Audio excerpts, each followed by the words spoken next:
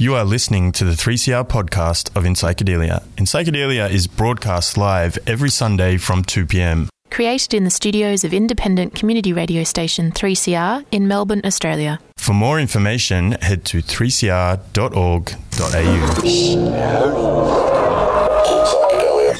Prohibition is self-defeating. It's a multiplier for the industry. It increases the price, but doesn't decrease demand. The drug war began with the process of colonisation. The current measures are based on fear. Good afternoon and welcome to In Psychedelia on this soggy Sunday afternoon. Another soggy Sunday in lockdown Melbourne. Lockdown for the second week, second time. And I hope you're doing okay with how it's all going. And also a special shout out to all my fellow 3CR presenters presenting and producing their shows from isolation, from wherever you've set up your studio. We were planning to be back in the studios in the next week or so, but of course then we're locked down again, so not sure when we'll be back in the studios again, but that doesn't mean that there's not fantastic content coming out of 3CR every week. Thank you very much to Freedom of Species, who are on just before this. You can find out more information about Freedom of Species at the 3CR website, 3cr.org.au, where you can also find the program pages for all of the shows, podcasts, social media links, websites, etc., etc. The Smith Street Dreaming special is a retrospective of the past 7 years of the Smith Street Dreaming Festival, which usually happens on NIDOC week in Smith Street, was on yesterday, and you should be able to find a podcast of that. Also, if you look up the North Melbourne flats, there have been a few 3CR shows that have covered some of the different aspects of that, or what looks like it was a violation of human rights, and I think there are going to be further investigations and complaints made into that incident in the coming weeks and months, because of the heavy reliance on the police and the police's Kafka-esque bureaucratic nightmare that unfolded there. This is In Psychedelia, and on the program this afternoon we're going to be chatting about a few things. I sort of got a bit muddled with time. I don't know where we are. We had our 5th birthday. Happy 5th birthday to In Psychedelia. 5 years of broadcasting every Sunday on 3CR. And that was 2 weeks ago when we're also hosting, or I was hosting the Entheogenesis Australis live YouTube event, which was 11 hours streamed of talks, interviews, panels, and pre-recorded content. And on that, we actually premiered the latest AOD Media Watch segment, which was on a piece called, well, the title is Being Skewed Over by the Daily Telegraph. This is what I did, where the founder of AOD Media Watch, website is aodmediawatch.com.au, Dr. Stephen Bright, who's an addiction specialist over at Curtin University in WA, went over to New South Wales during the coroner's inquiry last year into the deaths of a number of young people at festivals the music season prior to that, and found that he had been sort of lambasted on the front page of the Daily Telegraph, and we're going to be playing that segment for you on the show this afternoon. But I thought I'd get Steve on the line, well, on the Zoom, I should say, now for just a quick catch-up. How are you going, Steve? Going good, Nick. Thanks for having me, and, thanks for producing these AOD Media Watch video podcasts. They're incredible. They're awesome. Thank you. Well, first up, the AOD Media Watch segment with the Daily Telegraph. One of the things that we sort of ended on was there anything that you were going to go further on? It didn't really look like there were any pathways other than sort of legal action, which would be costly, and they'd probably win because of our poor laws in Australia. Is it pretty much just sitting as, yep, that's what media is like in Australia? Yeah, look, I feel like the vlog that we did, or the vlog, I could be with the cool kids and call it the right name. I feel like that was closure for me. That was the final opportunity to pull it together and get, the other people that were involved, Monica, who was at the coronial inquest, and get everybody to sort of tell their story. And it did still feel somewhat vindicated to have so much support coming from outside of the Daily Telegraph, outside of the Australian Press Council. So many of my colleagues were just so supportive of the action that I'd taken, and stood up for myself. And I think we've really, it's what it's made me realise that we've really got each other's backs in these sorts of situations. And so if it happens to one of my colleagues, I would be absolutely behind them, 100% supporting them, because we just can't let the media do this to us. It also shows how much of a disconnect there is between the stories that are told on behalf of mainstream Australia by the mainstream press, which is, apparently my sort of understanding of mainstream is that you would be speaking on behalf of the majority, I guess, a voice that is the loudest in Australia, and not just the loudest in a way that's like talking over others, but is about that conversational process. But more and more we're finding that the mainstream media are an ever smallening crowd of ever louder voices of people who are more sort of aggro and opinionated and less grounded in actual facts about what's going on. I think we've seen that demonstrated in a couple of drug policy issues that have been unfolding. Pill testing, I mean, that's what you were over in New South Wales for that coroner's inquest. Pill testing has been such a divisive issue in Australia over the past few festival seasons.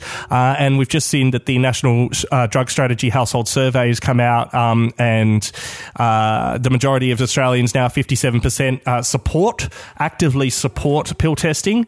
And it's not that that means 43% actively don't support it. It's a smaller number than that. I think it was 30, had it in front of me before.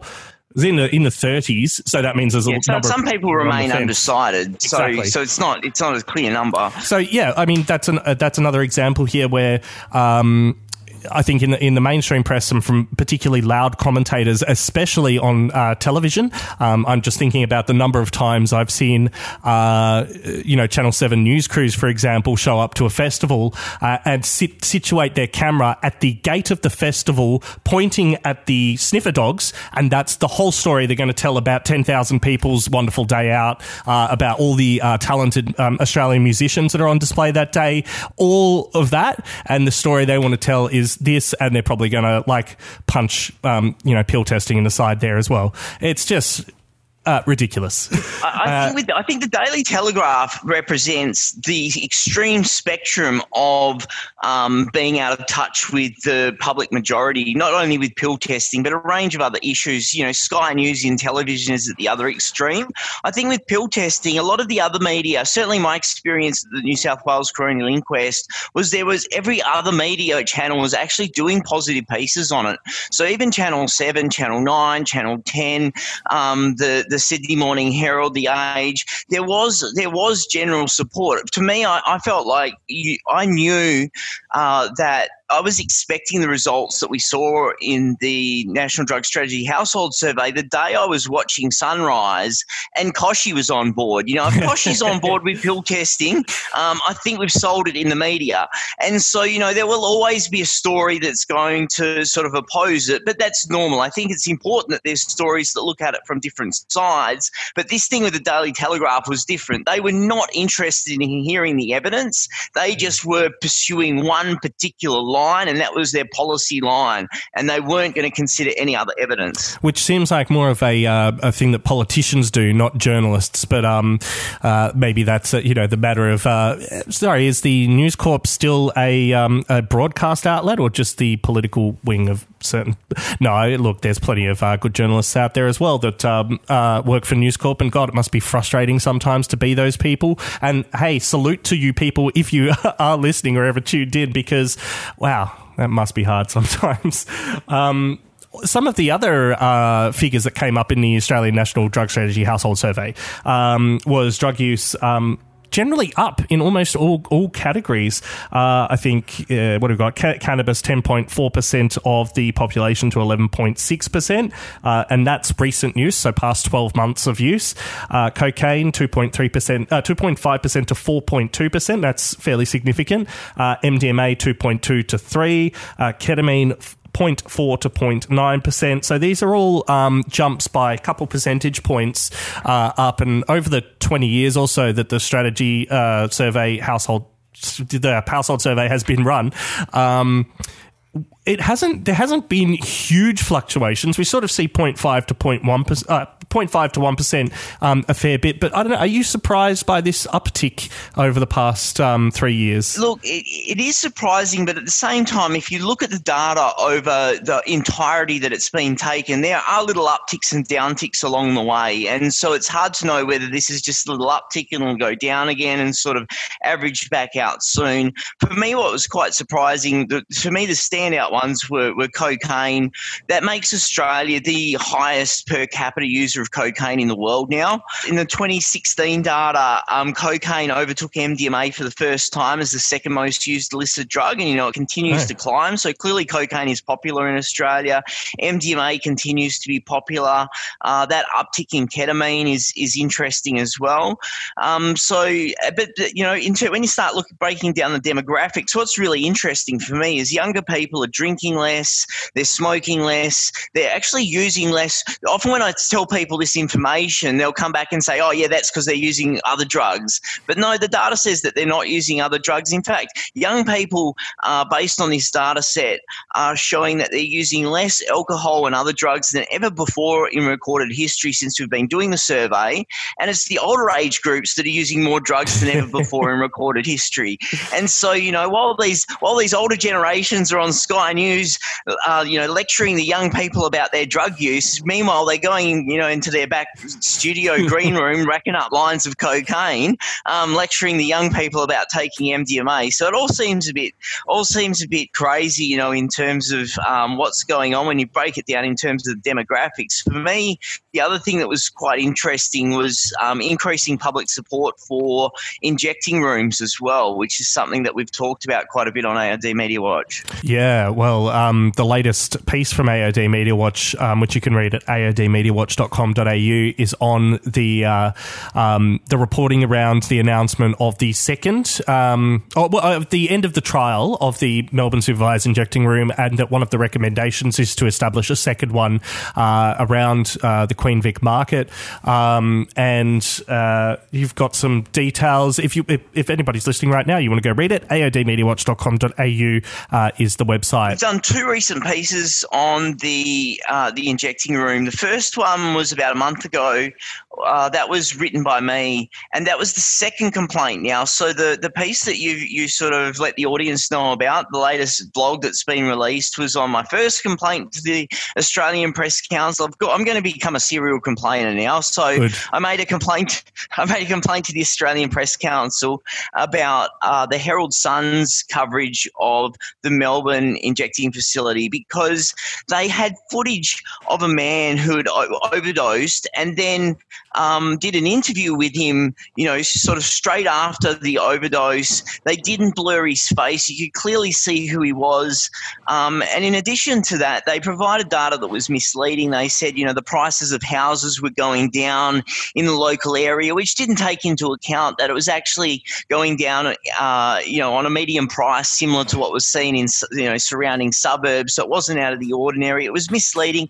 And more importantly, it wasn't in the public interest for this person to be put on TV or put on, in this case, on the internet, clearly being identified who he was.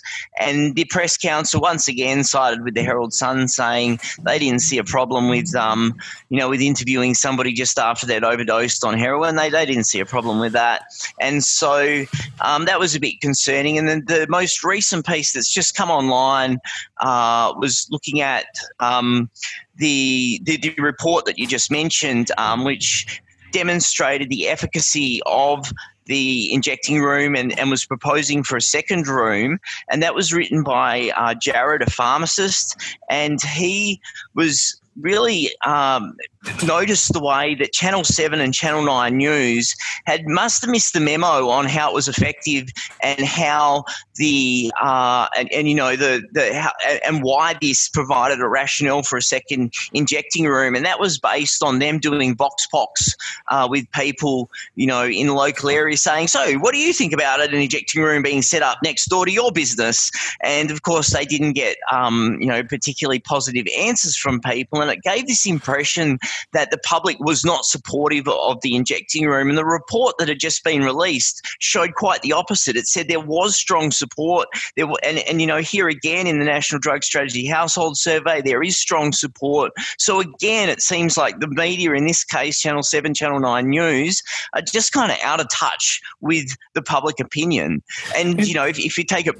Oh, it makes me wonder where they're getting their primary sources from and who they're sourcing their information from and how the networks of information work, because having, followed the supervised injecting room quite closely over the 5 years of In Psychedelia's broadcast from the debates before, from the establishment through the trial and now at the end of it, I know that there are certain community groups there that with ties to certain political parties, with people who have run for those political parties, and you can see that certain people have certain connections, and then you see their story told. It just sort of start to go, well, is the journalist doing their job? Are they going and asking everybody, or do they have the answer that they already want broadcast, and are they just finding the people to fit that mould? And that... Surely that's what the Australian Press Council should be looking at. Is the journalist doing their job ethically? Because all their terms of reference, everything, it's when you read it, it sounds like nice words. It sounds like the sort of thing that you want to see, ethical conduct. But then it seems like in these past two situations, they still managed to wriggle it around and make it that the press is sort of never wrong. Yeah, well, I thought particularly in this last case, so the piece with the Channel 7 and 9 News, where they'd got the way I think they'd sort of worked around the regulation guidelines was that they were interviewing people. It's just they weren't interviewing any experts. They were interviewing the people they wanted to support the narrative that they were wanting to put out there. And, the narrative that they were trying to put out was, nobody saw this coming. Everybody's been left in the dark that there's going to be a new injecting centre in Melbourne. And the people that they were interviewing clearly didn't understand, how this harm reduction strategy even works. So one shop owner said, we could come around and someone's shooting up in our shop. Hold on, mate. That's actually the whole point of having an injecting room, so that they're not shooting up in your shop. Yeah. Another person said, the minute you allow users out on our streets, it's really concerning, as if, people were going to be using on the streets as a result of the injecting centre being there. So they clearly selectively picked people that were going to support the narrative that, oh, wow, everybody should be worried about that. And it goes back to, something you and I have talked about on this show time and time again, the moral panic. A lot of this is fueled by moral panic, and we know that the moral panic sells news, and so they create narratives that create moral panic because that creates viewership. AODmediawatch.com.au is the website, and you can read those articles, and the one that we're just about to play, or the complements the one we're just about to play, all there. Hey, Steve, thanks very much for the update. And how is it not being in isolation in WA? You were just telling me that the Australian Psychedelic Society over in Perth had a nice little social meetup, and I was just reading an article telling me that if I leave my suburb, I could get fined $1,700. Nice juxtaposition. Look, Dick, I don't want to rub it in, but there is still confusion here and uncertainty. So tonight there's going to be a football game at our stadium with 30,000 people, and there is some concern that if we do have cases that might have come over from over east in Western Australia, because we've only recently cancelled 26,000 permits for people to come over, if because of it has that long incubation period, this could be like our mass spreading incident, but people don't want to be alarmed, and so there's a lot of confusion. So even at the event last night, everybody was really uncomfortable when you walked up to people, because like, do you shake someone's hand? Do you not shake someone's hand? So we are very lucky we're able to go out and do things, but we're still very awkward when we go out, and there's still a lot of concern around just how much social or physical distancing we should be engaging in, because as we've seen in Melbourne, you just don't know how quickly these things can all fall apart. And, having 30,000 people at the football stadium might not be the best idea when we're still not 100% sure what's going on. It's trying times. I hope it doesn't spread across Perth. I hope it stays relatively COVID-free over there. And I'm going to spend the next 4 weeks doing this in my lounge room and tending to my new pigeons. Steve, thanks for joining us on In Psychedelia today. Always a pleasure, Nick. Thanks for having me. Dr. Stephen Bright is a Senior Lecturer of Addiction at Edith Cowan University and Senior Research Fellow at the National Drug Research Institute in Curtin University. Also founder of AODmediawatch.com.au, which you'll be hearing a segment from very shortly that is skewed over by the Daily Telegraph. This is what I did. Right now, though, some music. Some Australian music from the Blue Mountains. This is Ape Suit with Bow Valley, and if you want to support these guys, you can download their music from www.uncomfortablebeats.com. You're on 3CR.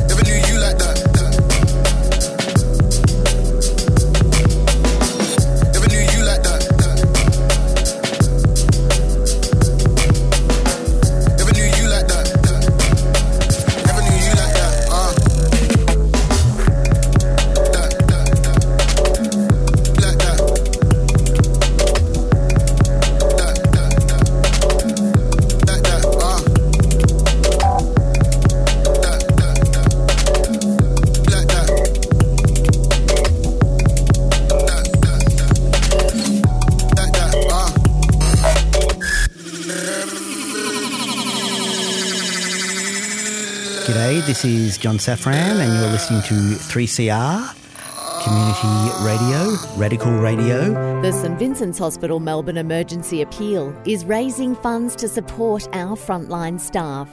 Funds raised through the appeal are being used to immediately purchase urgently needed equipment. Please donate today. Call 9231 3365 or visit stvfoundation.org.au. St Vincent's Foundation is a 3CR supporter. Well, brothers and sisters, what a show of strength we've got here today.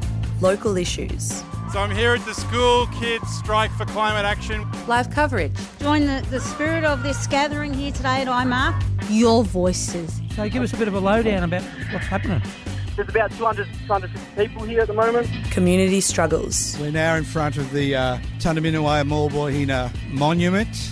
I'd like to thank Community Radio 3CR, who for the last decade has been broadcasting here. Feed Radical Radio. Your membership is vital. A few hundred people about to pass us right now. Lots of young people standing up for their future. Subscribe today. Go to 3cr.org.au/subscribe or call the station on 9419 8377.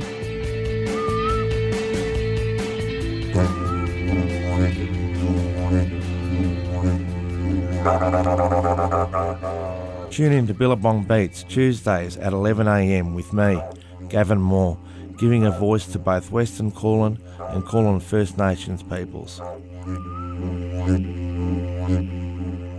Join me to talk about philosophy and Dreamtime stories surrounding the waterhole, the sacred fire, the land, the plants and animals. Billabong Beats, 11 a.m. Tuesdays on 3CR.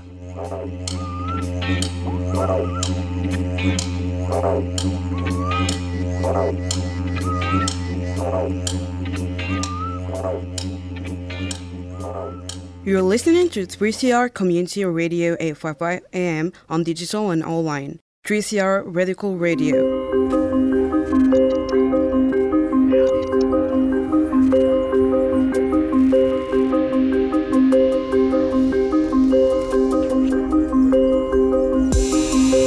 Welcome to AOD Media Watch.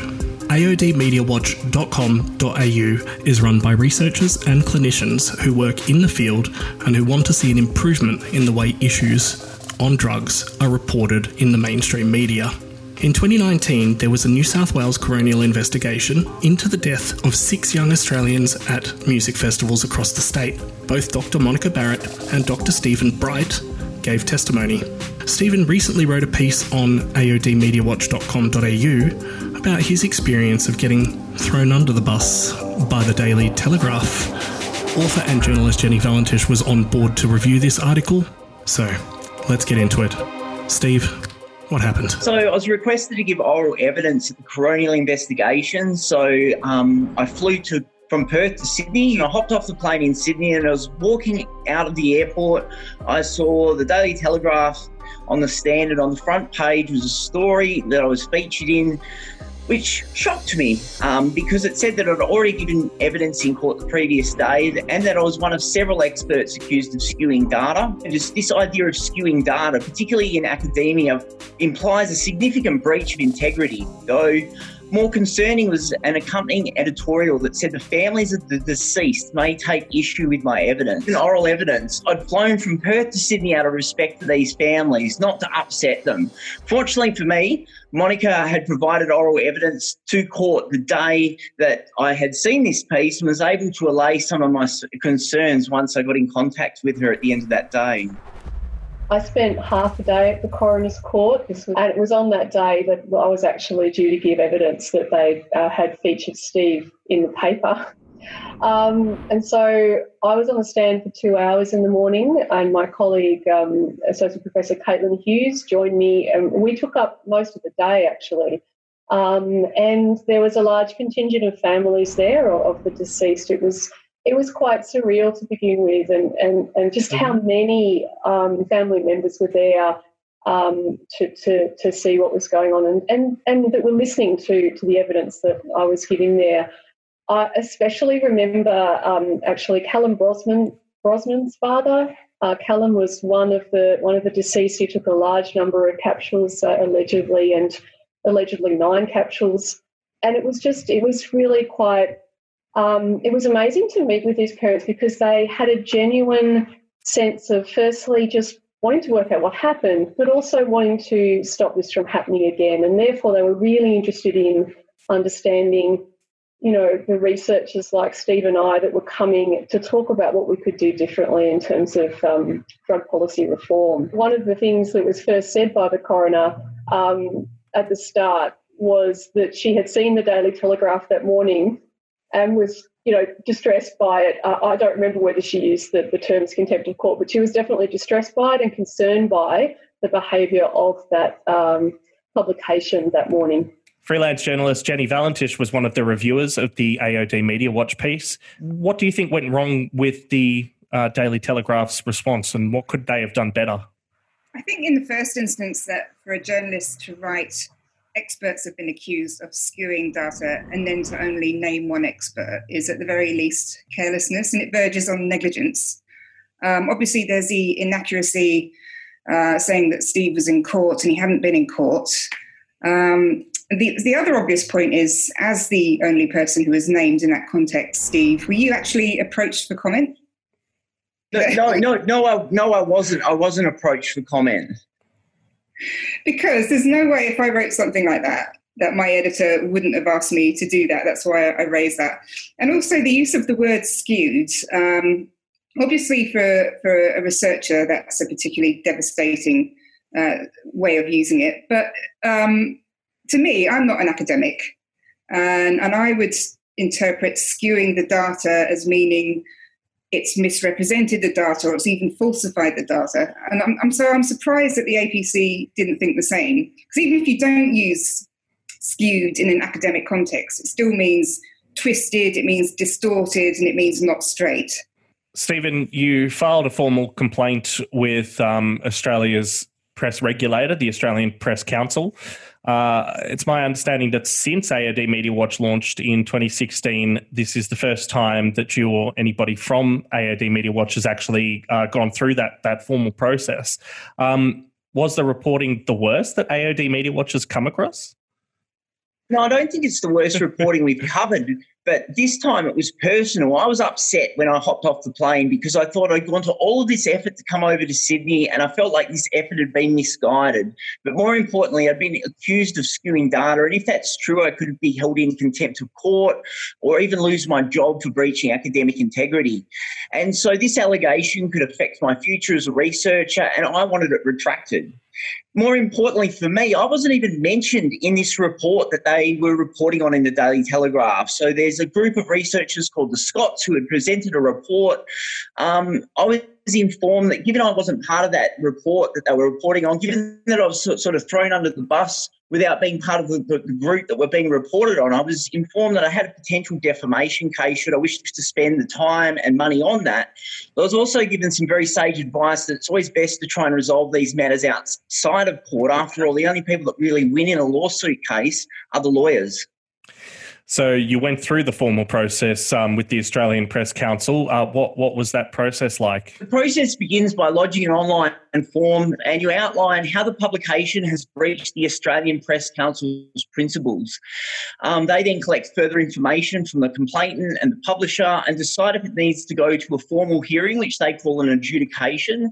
So my complaint seemed to be taken quite seriously, as late last year they held one of these adjudications into my complaint.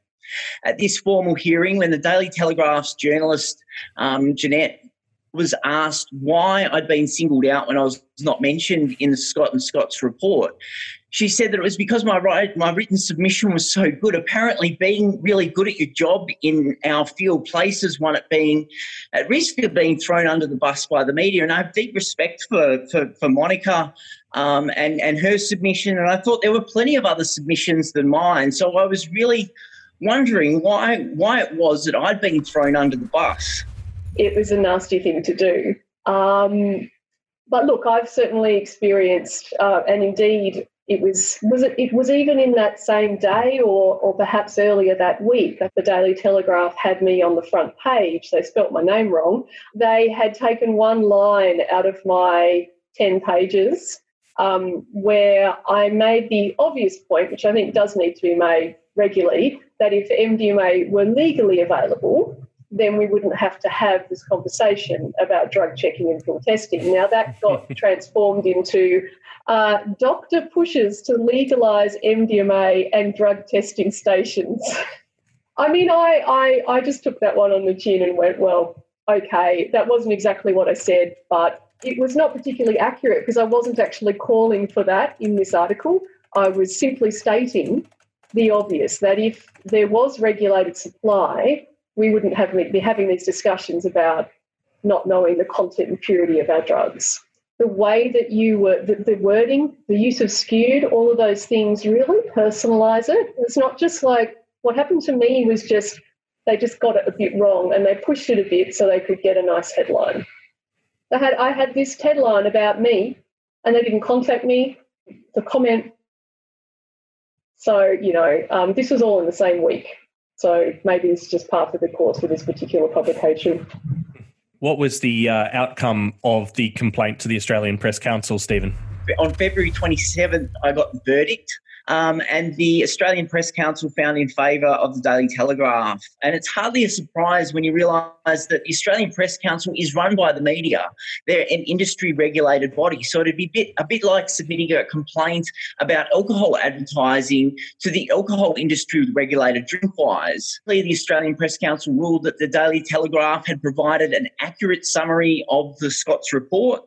And in doing so, the Press Council sided with the Daily Telegraph, who'd argued that it had used the word skew in the ordinary sense of the word and with the intent of writing to an audience of ordinary readers. I can't even make ones and twos of why you would say that an ordinary reader would not consider that to be behaving without integrity. What do we think of integrity now? So the Australian Press Council sided with the Daily Telegraph. The adjudication from the Australian Press Council has singled you out, but because they've also included you in a group, they've said that was not misleading. I mean, what do you think of this? Such a prominent story. It was a front page story. So there was absolutely no excuse not to contact Stephen and give him a right of reply. He's very easy to find.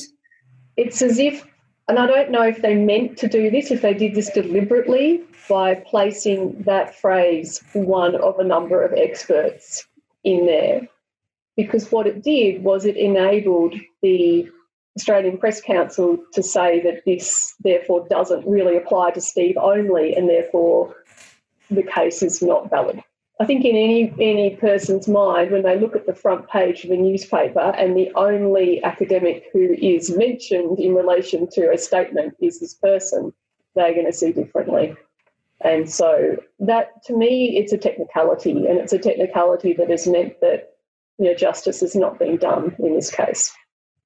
To be honest, I was devastated that the system had let me down. I felt like the Australian Press Council had let me down. And so I actually contacted Paul Barry from ABC's Media Watch because, after all, the premise of AOD Media Watch is based on his show.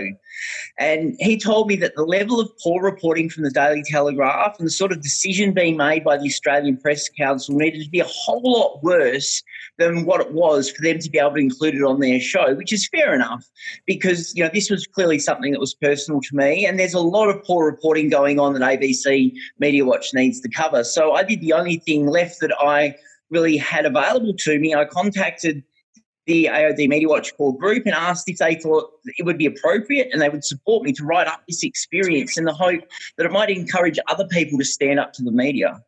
I mean, it's sort of you're damned if you do and you're damned if you don't. You want to get your message out there. If you say no to all media and you want to get a message out there, then that means you're not going to be as likely to get that message out there. But if you say yes, then you're at the whims of those people who are producing that piece. You can't control exactly what's going to come out. You're not in editorial control. Jenny, you've written extensively on AOD-related issues as a freelance journalist, and the other side of AOD Media Watch is to provide resources and information for journalists or other people that might be wanting to report on these sorts of issues. What sorts of tips do you have for those wanting to report on AOD issues so that they can engage more closer with evidence-based reporting and avoid spreading misinformation and fear? Actually, when Monica was saying experts are kind of damned if they don't talk and damned if they do, first thing I thought was more often than not, experts aren't sought out at all.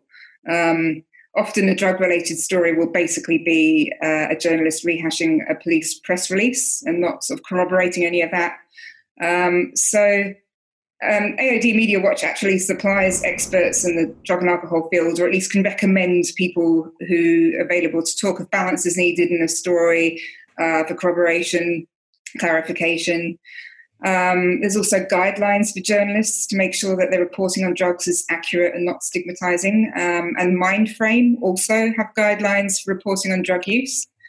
And I think in this day and age, when journalists are much more careful about writing about mental health issues and suicide and eating disorders and really pay heed to guidelines around that, there's a lot of catching up that needs to be done when it comes to writing about drug use.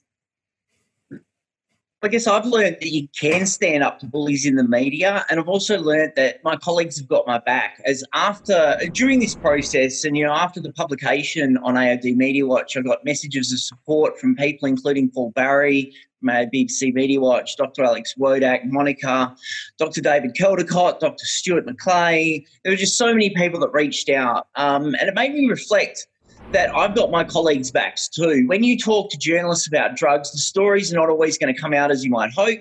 Look at the recent example of the Ben Cousins piece in which one of my colleagues, Carol Dawes, provided the expert commentary.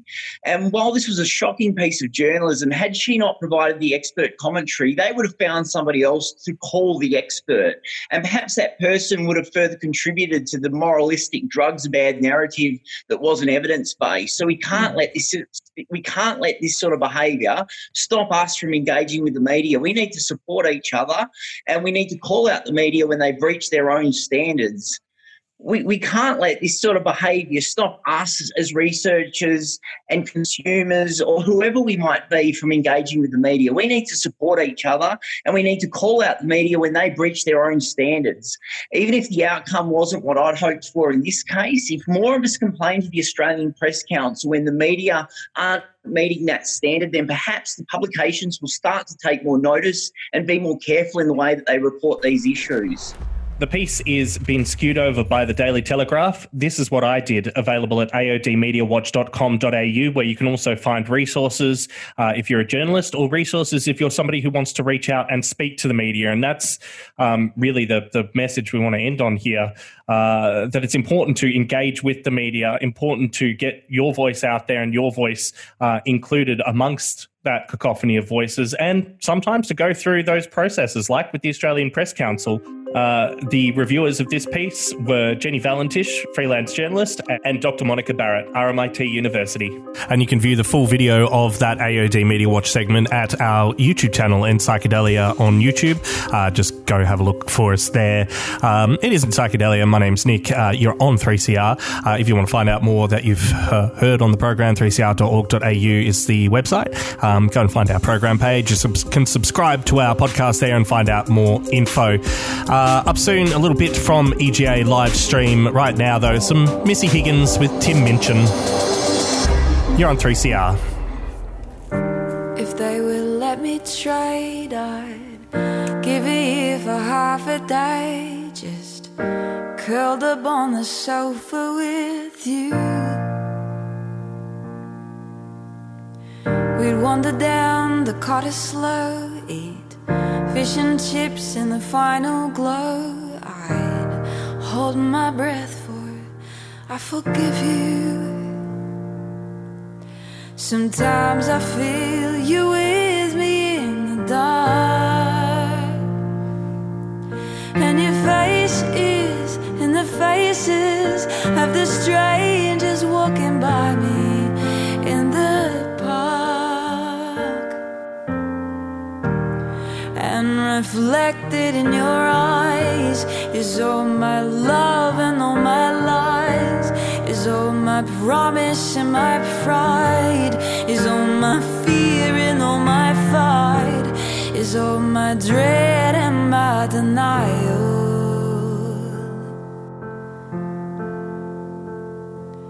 And though we cannot be together, I know that I will carry you wherever I go. I will carry you, Lord knows I will carry you.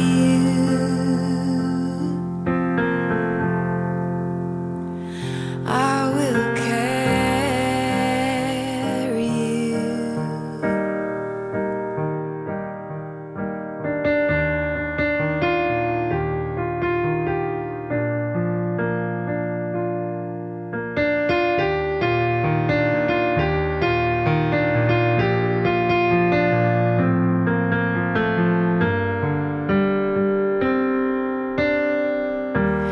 And reflected in your eyes is all my love and all my lies, is all my promise and my pride, is all my fear and all my fight, is all my dread and my denial.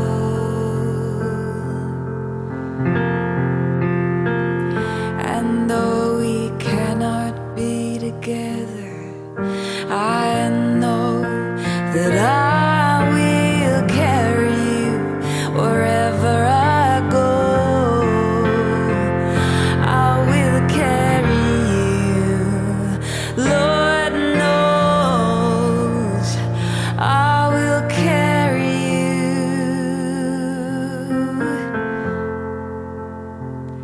I will carry you. Missy Higgins with Tim Minchin. Carry you. I will carry you. It's in Psychedelia on 3CR, 3cr.org.au, 855 AM and 3CR Digital. My name's Nick, and if you want to find out more information about things we've been talking about on the program, find our program page at 3cr.org.au. Follow the links to our social media and podcasts, which you can follow as well. Final segment for today before we finish up this afternoon, and with Queering the Air up next. I caught up with Dennis McKenna as part of the Entheogenesis Australis live stream. It was difficult. I was running a lot of things straight from my lounge room with not much assistance. I had to do tech as well as the interview. But I started off by asking Dennis, as an ethnobotanist, what was his favourite Australian plant? And he gave an answer that's familiar to many of us. I wouldn't say a favourite plant, but I'm partial to the acacias. And as you, and I guess the generic term is wattle. And as you know, many of these acacias are sources of tryptamine, some of the most potent tryptamine sources in the world, actually. And in 2017, you have a self-taught scholar in your organization who you undoubtedly know, Snu Vogelbinder. He goes by that name, and he is literally a scholar of these acacias. And when I organized this ethnopharmacologic search for psychoactive drugs symposium in the UK in 2017, we had enough in the budget to bring him out, and he gave a wonderful talk on these acacias and then published his paper in the proceedings. So if Snu, if you're in the audience, I'd like to give a shout out to you. He's a brilliant man. He does not have academic credentials, but fortunately psychoethnobotany is one of these areas where you don't need credentials. You can get very far as a quote unquote amateur. How's coronavirus been for you? What has it slowed down your projects? I know that there was something, and maybe you can talk to us a little bit about your new project in the Amazon. But where's that all at with the apocalypse? Well, personally, COVID has been okay for me and my wife. It's just the two of us. We have been distancing and staying indoors as much as possible. But, for me, it's weirdly normal because basically I'm in my basement all the time working online anyway. So just another day. The difference is that when you go out, you have to be more careful. It hasn't been too bad in that respect. But in terms of the stuff I like to do, and we'll probably get into talking about the McKenna Academy, which is this new nonprofit I've just recently founded about a year ago. And a lot of what we want to do with the McKenna Academy is, of course, do retreats and conferences. It's basically an educational organization. We want to educate people about plant medicines, coevolution, symbiosis, all these good things. And we had 4 retreats planned to do in the Sacred Valley of Peru this year. All of that's been canceled. And we don't know when we're going to be able to start doing physical conferences again. So in the meantime, we've pivoted to trying to develop an online presence, a strong online presence, which has always been part of our agenda. This has just forced us to focus on that and hope for the best when it comes to doing other conferences. But, British Columbia has their, I emigrated up here about a year ago. They have their act together. I mean, Canada in general has their act together with respect to COVID, and British Columbia especially. They have very strong public health program here. And being Canadians, people have a sense of the common good. And so they're willing to cooperate for the common good and stay masked, stay separate, isolated if that's necessary. And because of that, Canada's been able to bring the curve down. Unlike the United States, where if you pay any attention, it's completely out of control. Right now. I mean, it's the worst country, the U.S. and Brazil. And I think in part it's because despite the lip service paid, American society really doesn't have a strong sense of the common good, and Canada's always emphasized the message the Prime Minister Trudeau is putting out is we're all in this together, and that's a very common sense message. And the U.S. mindset is like, we're not in this together, do whatever you damn want, whatever you damn please. And unfortunately, our president, that's the message that he propagates. So no wonder it's out of control. This is not the, it's just, that's just the way it is. That, it's a reflection of that sort of individual liberty mindset that is going on in the States. That seems to be, how it is. So, unfortunately, the virus, as a result of this, the U.S. has become kind of a pariah in the world. The EU and Canada have both prohibited travel from anyone in the States, cannot go there. Mexico even has prohibited travel for people from the States. And I think that's likely to continue until they get this thing under control. And that I don't see that happening for at least the rest of the year. A lot of the systems that have been set up over the past 100 years or so that are driven off this sort of industrial world that we live in are really buckling. And a lot of what we've been doing, especially economically and financially for the past 30 years, has been about this this assertion of individualism as the as the goal, that we need to privatize everything, that we need to focus on the individual. But one of the sort of lessons that many people, I'm sure, one of the experiences that many people have with various different plants is an experience of interconnectivity. I'm just wondering, what do you think what do the plants have to teach us about what's going on right now? The other part of this is I've noticed I've been listening to a lot of podcasts, as I'm sure a lot of people have been, and I've noticed this idea has come up in a few different podcasts now, and I think it was actually when you were here in 2012 that was the first time I came across this idea and understanding that we've sort of overlaid this individualism onto the world around us, and said,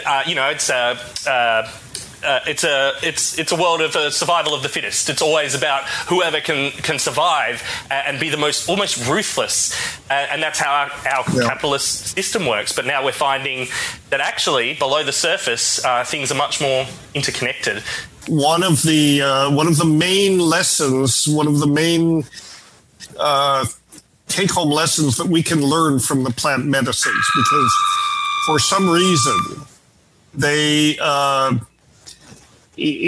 help us become aware, as you say, of the interconnectedness of all living things. And this is a wake-up call to our species.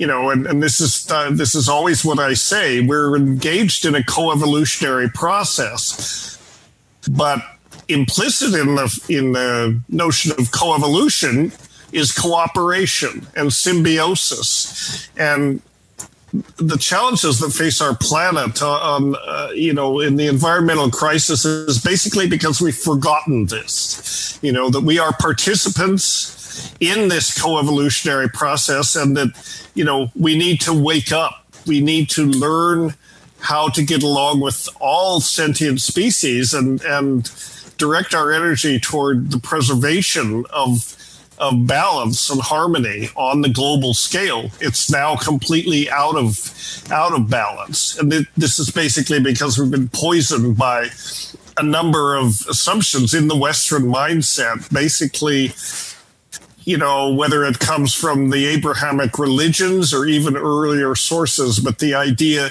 that, we're not part of nature and we own it. It exists for us to dominate and exploit and ultimately destroy, and we're well along in that process. And I think the plant medicines, to those that are privileged enough and lucky enough to be able to have these psychedelic experiences, I think the message comes through loud and clear that, no, in fact, you monkeys are not in control. You're not running things. Mostly the plants are running things.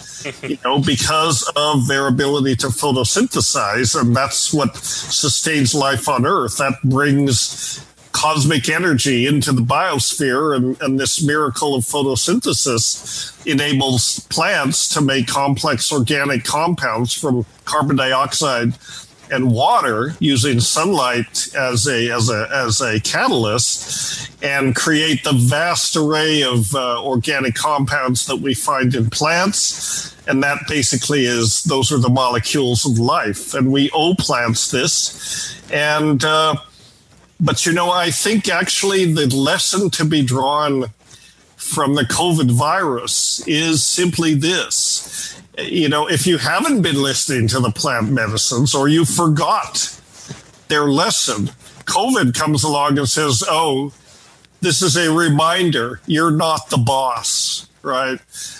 We humans are not the boss. Nature is running the show.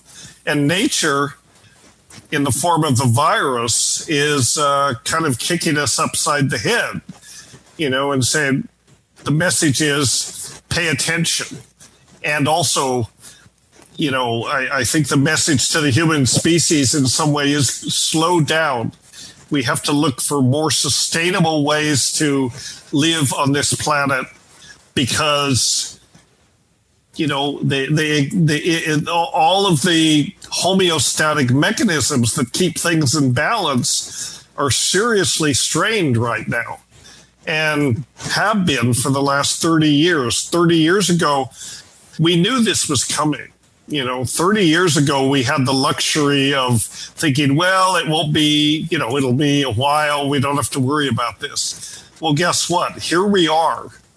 And we don't have 30 years. We have maybe 10 years, if we're lucky, maybe a little longer than that. So I think I am a believer in sort of the Gaia hypothesis and the idea that the community of planetary species is an intelligent superorganism, you might call it. There's a term in biology for that. And it will do what it needs to do to preserve itself. And so, what we're seeing is essentially a message from Gaia that, the planet is in great danger, and we as a species are in great danger if we don't change our act, as it were. This is In Psychedelia. For more information, visit inpsychedelia.org or follow us on Facebook, Twitter or Instagram. In Psychedelia does not condone or condemn people who use drugs for their choices. Our aim is to present the diverse intersections of psychoactive drugs and society. If you are concerned about your own drug use or a friend's drug use, Direct Line provides a free and confidential counselling service 24 hours a day, 7 days a week. Call 1-800-888-236. And Psychedelia will be back on 3CR from 2 p.m. next Sunday. This has been a 3CR podcast. You can hear In Psychedelia live every Sunday from 2 p.m. Head to 3cr.org.au for more.